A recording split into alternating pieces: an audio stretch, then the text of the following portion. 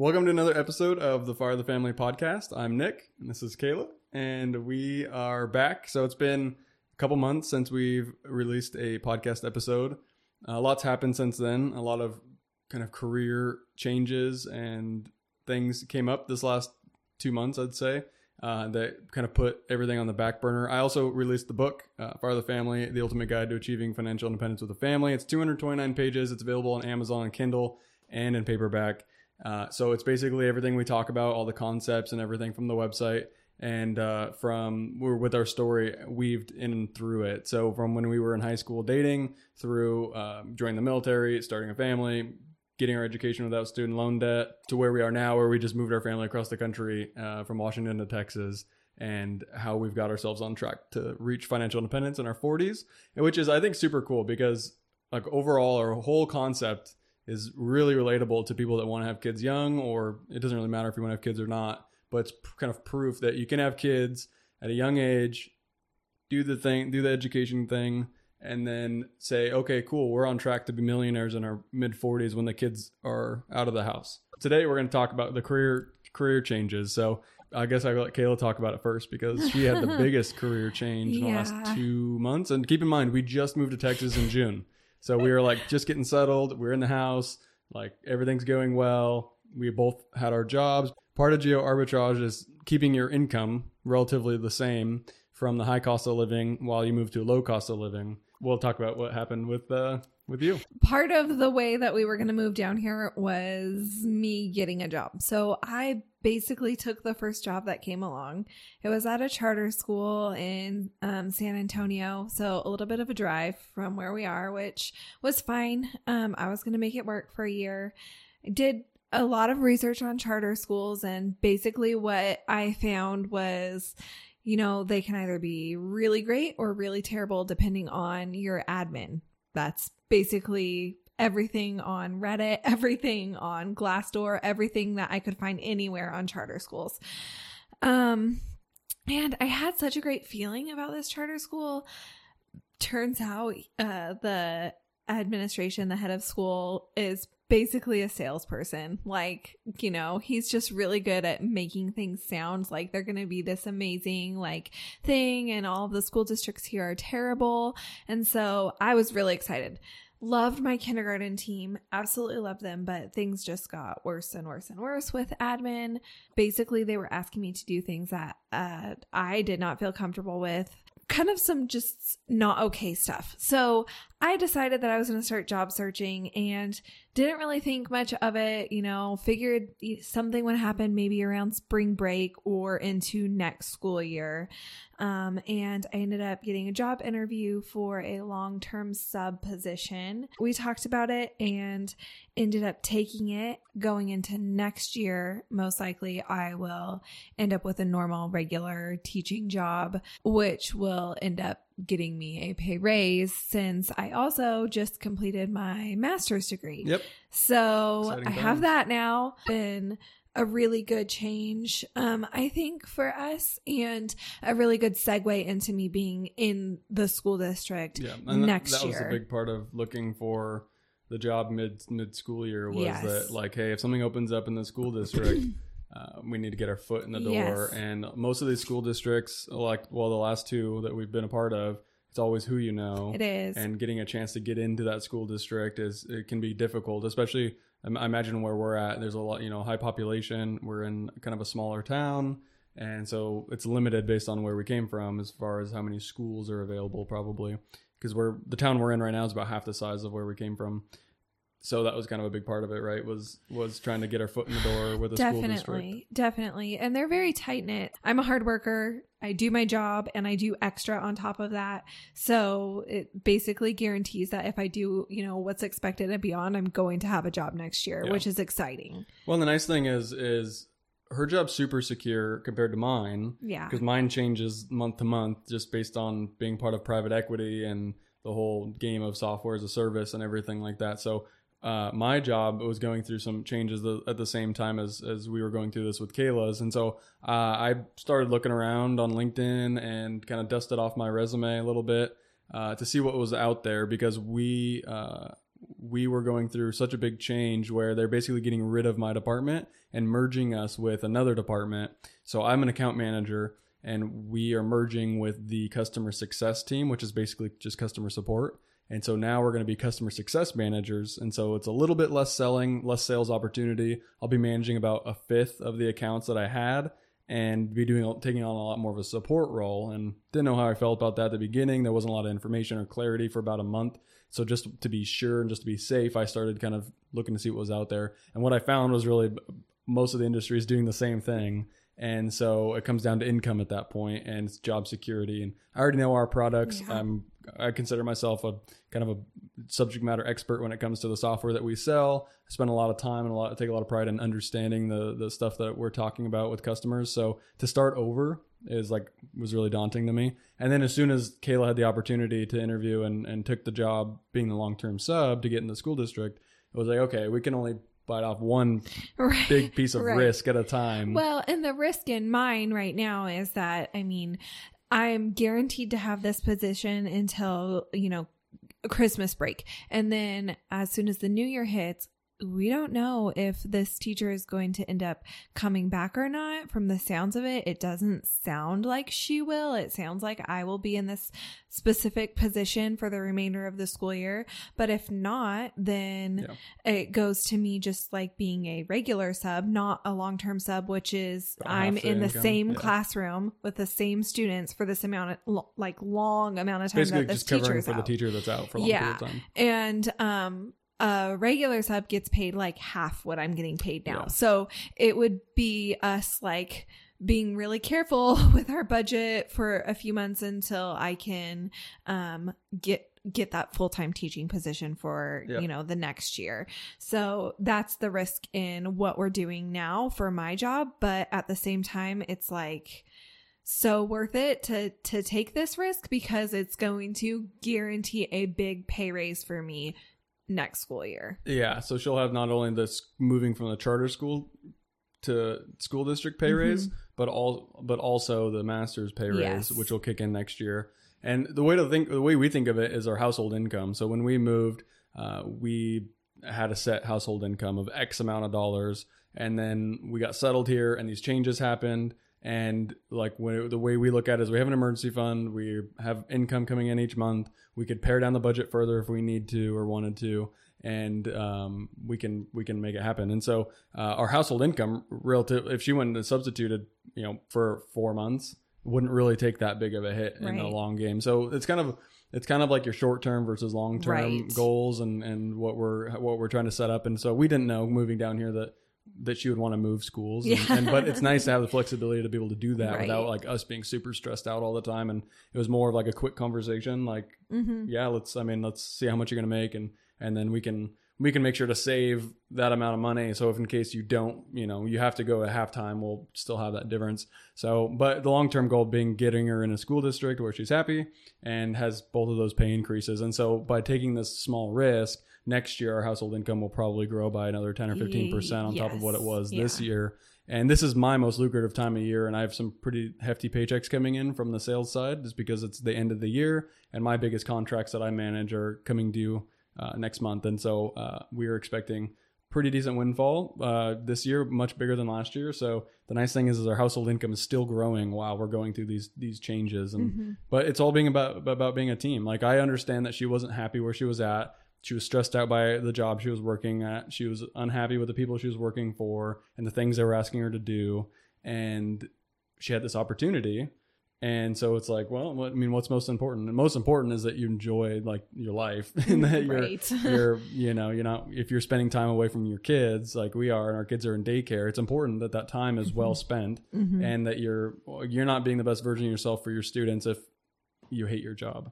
Right. So, and with COVID, it was actually a pretty good timing because she had a pretty small classroom at the charter school, like very small. I only had 12 students, which is insane. Normally there's 32 in one of their classrooms. So yeah, so pretty interesting. We didn't have charter schools where we were from, so we didn't know about any of this stuff. And it was kind of a neat journey though, this last month. Our oldest is still going to school. He, with COVID and everything like that, this is super interesting, kind of a tangent, but the school district ended up sending home like 700 kids because there was a couple positive cases. And this is from kindergarten all the way through 12th grade. Yeah. Like the whole entire school district. So over multiple schools, all the way through grade school to high school. So lots and lots of children. Yeah. So, I mean, in the whole school district, 700 probably isn't that big. Yes. But that's still a significant number. The interesting part is that after 2 weeks of like self-quarantining, they had 5 total cases, I think is what it was. And most of them were the teachers, which probably caught it outside of the school district. Like they're not seeing any sort of a transmission among the school districts, which I think is super, or among the schools in the district, which with the kids, which I think is super interesting because it's ramping up again. The cases are starting to come out of the woodwork all over the country. The schools back where we're from are catching it, and teachers are catching it, and it seems to be kind of happening all over again. What we went through 6 months ago. And but interesting enough, our kid hasn't been affected. His school hasn't been affected. They just wear the masks every day. And what Nick was going with the 700 cases, or the 700 people that they sent home to quarantine and only 5 getting it, then they came out with a statement saying like, okay, we're changing our parameters for people having to quarantine. So instead of like being in close contact with your mask, now they're saying like, well, only if you're in close contact without a mask. Like they were making those parameters smaller so that they don't have to send as many people home, which is nice since they had deemed like it was, safe because they had sent all these people home, but no one ended up testing positive other than the 5 that for sure had it. So that was nice because that was kind of my only concern with Riker wanting to be in school was that, okay, well, is he going to just have to go back and forth in between this distance learning and being in school? Like, it is what it is this year, but luckily enough, I mean, they haven't had to come home at all. Like his class has been there and they've been there this whole year. And I mean, it's been fine. And, in the charter school I was at, right before I was leaving, teachers started catching it. So there was at least 5 that I know of confirmed cases. So like I got tested because I wanted to make sure I didn't have it, with asymptomatic. So I had to go get tested. Luckily I was negative, and never developed any symptoms, but it's just crazy. It's kind of crazy times with being in the schools and having to, watch this kind of unfolding in the school district. I'm not too worried as a teacher, but I know there's other people that are pretty concerned about it. Yeah, my worry level has gone down dramatically as time's gone on. And it's probably the coronavirus fatigue, just being kind of tired of the whole thing. And I mean, we are within the demographics that have an extremely high chance of not even having symptoms or having mild symptoms. And neither of us have compromised immune systems.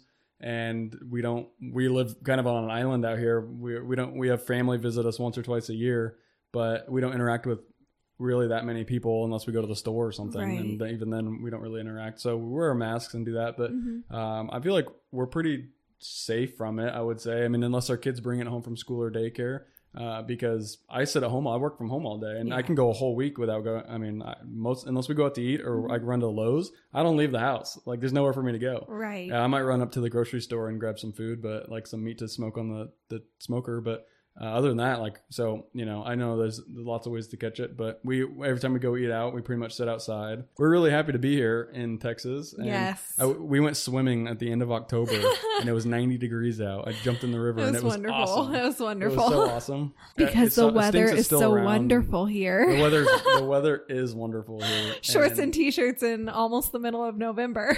Yeah. I mean, you caught us on a Sunday best. Yeah. I mean, before we started this, I was unsure. It's like, I don't know if I should wear basketball shorts and a workout shirt, for doing a podcast, but it's reality. And got our Texas driver's licenses. We voted for the first time in person, which was super interesting because being from Washington, Seattle just controls everything, right? As far as how the vote goes for the electoral college. But being in Texas, it's really interesting because no matter what side of the coin you're on, you actually it's you close. feel like your vote actually really matters. Right? Yeah, so your vote matters no matter who you're voting for. It really matters because you're not. It's not guaranteed to be red. It's not guaranteed to be blue. Mm-mm. And so it was kind of an interesting time this year. We had to vote in person because we were always used to voting with the mail-in ballots in Washington. That's how they've always done it. Yep.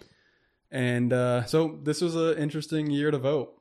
I liked it. I like going and voting in person. I did too. I thought it was fun because I remember being little and going with my parents to go vote in person. And I don't remember when they switched it over, but I mean, I don't even know that there are any places you can go vote in person in Washington. Maybe. Well, you can drop your ballot off. There's like ballot drop-off boxes. There are ballot drop-off boxes, but I don't think that there are actual, like, you go and you get to vote in person stations. Yeah, I don't know if they're doing that anymore. But I remember being a kid and going to the elementary school and voting, watching my mom vote. Yep. That was awesome. And then, as we've been adults, it's been mail-in voting. So yeah. So it was really cool to do it in person, for sure. And then we voted in Washington from Kansas when I was in the military, absentee, whatever. Yep. And then we voted in person here, which was cool. I like going. I like getting in the line. There was only like 5 people in my line, going through the line and doing the whole deal. So it was neat and been pretty crazy. We'll see how it all pans out in the next few weeks or months, or who knows? Who knows what's going to happen? But that's a pretty wild time. Out of all of this, I prefer if they could just figure out a way to, like, everybody goes and votes, and then you get the results on a set day, like on election day. Like you vote early, maybe they all vote way earlier, and then they tally them all up like quietly, like without dropping results all of this every fanfare. Every 5 hours. They're going to drop 1,000 batches of ballots, which is kind of lame. And so instead, like, tally it all up, be quiet, like, just tally it up, make sure it's done accurately and concisely, and then on election day, just present the results. Yeah, I feel like you could avoid so much heartache, so much drama. If you're not sitting there waiting for Pennsylvania, like, to drop batches of 10,000, 50,000 ballots at a time from random counties. It takes away the question. If you're just like, hey, here's the results. It's results day. No longer is it election day. It's results day. Yeah. That's what I would prefer. Yeah. I just bought my garage gym power rack. Which this actually goes really well because we were just joking silently about spending money, and I was like, about things that we've just purchased. And I'm like, no, this is a podcast about saving money and budgeting. But here's an interesting topic is that by spending $275 on a power rack on the internet, $300 after it's shipped, I'm potentially saving hundreds or thousands of dollars in future gym expenses. Basically, we used to both go to a 24-hour gym and $35 a person, so $60-$70 a month for both of us to go monthly. And that was like when we just had the membership. For us to do a 24-hour gym, it's like $60-$70 a month. And instead, I went to Home Depot and I got the rubber mats from Home Depot. They're like puzzle pieces, and they're actually a lot better than I thought they were going to be. And then I Gorilla taped them together to make sure they don't slip. And so I have like a 10 by 10 section, 10 by 10 in the garage where I've got the equipment that I have so far. I bought a bar and steel plates off of Craigslist for a couple $100. And that was great to get started because I hadn't worked out for like 6 months because of COVID and moving and craziness and all sorts of stuff. So we had just done like body weight exercises for a while. And so getting back in the swing of it, I was like, oh, this is perfect. A couple $100, I can get the weight in the bar and I'll get the rack later because I have a ways to go to get my strength back anyways. And so just was working with the bar a lot the last couple of months. And then with Black Friday coming out and everything being out of stock because it's out of stock because everyone's making their own home gyms. Right. Everyone's got the same idea. But the overall goal was like, hey, I'm probably going to spend $1,000 in the next 12 months building out a home gym when we moved. And if I do that, how many months will it be until it pays for itself and not having to pay for a gym membership? So if you take $1,000 and divide 1,000 by 60, let's say $60 a month, that's 16 months. My home gym will pay for itself. And then every month after that is $60 that we're not having to spend. We own the equipment. It's the same concept of buying a house versus renting a house, but on a smaller scale. Right. And so the idea is like the money's already been spent. It's something that I own. And the cool thing about workout equipment is if you ever want to upgrade or just get out of the practice of it, it holds its value. I mean, it's just steel. Most of it's just steel equipment. And so you can resell it on the secondary market. And a lot of people will get started with a small gym, like home gym, and then upgrade stuff and then just resell their old stuff. And it all just kind of pays for itself. So pretty excited about that. Definitely not trying to break the bank on still doing it on a budget. Right. But I'll have like a full scale, like everything I need to be able to do in the gym in my house, which I don't have to drive to the gym. I don't have to be exposed to any sort of illnesses at the gym. I get spend more time with the kids. They get to see me working out, which I think is kind of something I didn't realize when I started the home gym. They always want to go out there and work out with dad. Yeah, like, they think it's the coolest thing. Especially my oldest is 8 years old, and he's in sports, or he's in baseball, and going to be continuing on with that. And them seeing dad go out 3 times a week or on the weekends, regularly going out to the gym and working out. I think it's just like good habits. It's like, hey, I'm taking care of my body, exercising, eating right, and this is what happens, right? Like, yeah, dad gets stronger and gets rid of the dad bod, or avoids the dad bod. So it's been neat. It's been a neat thing. I really like having it. I like being able to just walk out into the home gym and work out, and then go right into the shower, and I'm not having to like be around other people. I'm not having to like, sometimes the gym showers are pretty nasty. And yeah, so far, I mean, I'm never going to need to leave the house. I work from home. I work out at home. We've got a back patio that we're finishing up, and watch football at home. Yeah. So I got a home brew set up so I can brew beer at home. Yeah. I'm never going to need to leave. No, he's not. Ready for the end of the world.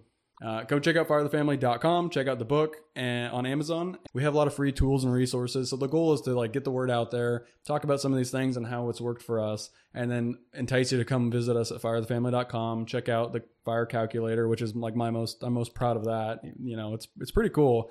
And it allows you to punch in your current information, your age now, how much money you currently have invested, how old you want to be when you reach financial independence, and then how much you're contributing each and every month or annually. And then what it does is it plots it on a graph, and it gives you your compound interest curve, and then has your kind of fire target that you want to reach. And you can see like clearly like, hey, I'm on track for this, or hey, I'm not on track for this. And I check ours like every month or so, or every couple months, and just to see if what we're doing is keeping us on track for it. And you put in your average rate of return. So, you know, if you're saving, you know, $500 a month at 8% interest, and you can see how that grows over time.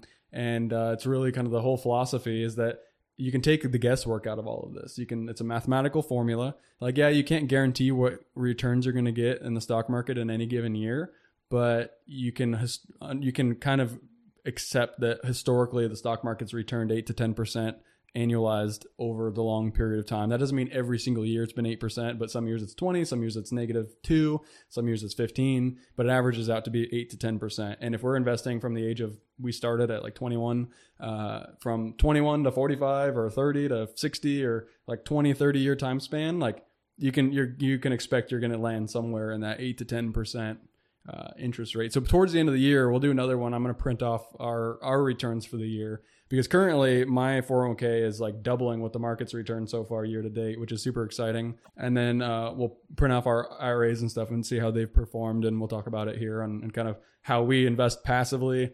We don't like to be super involved in what we're doing. Right. I have a small amount of money off to the side of my IRA that I do some value investing with. It's been pretty successful. I've been pretty excited about that this year so far. So we'll talk about that too. And thank you guys for hanging out on another podcast episode.